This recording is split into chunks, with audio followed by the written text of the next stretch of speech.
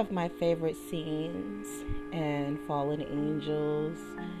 The first one is when Miss Lid is in Holy Grounds and she released this aroma through dance. How she takes ownership of the grounds and possesses the people in Holy Grounds is breathtaking and possessive and everything over the top.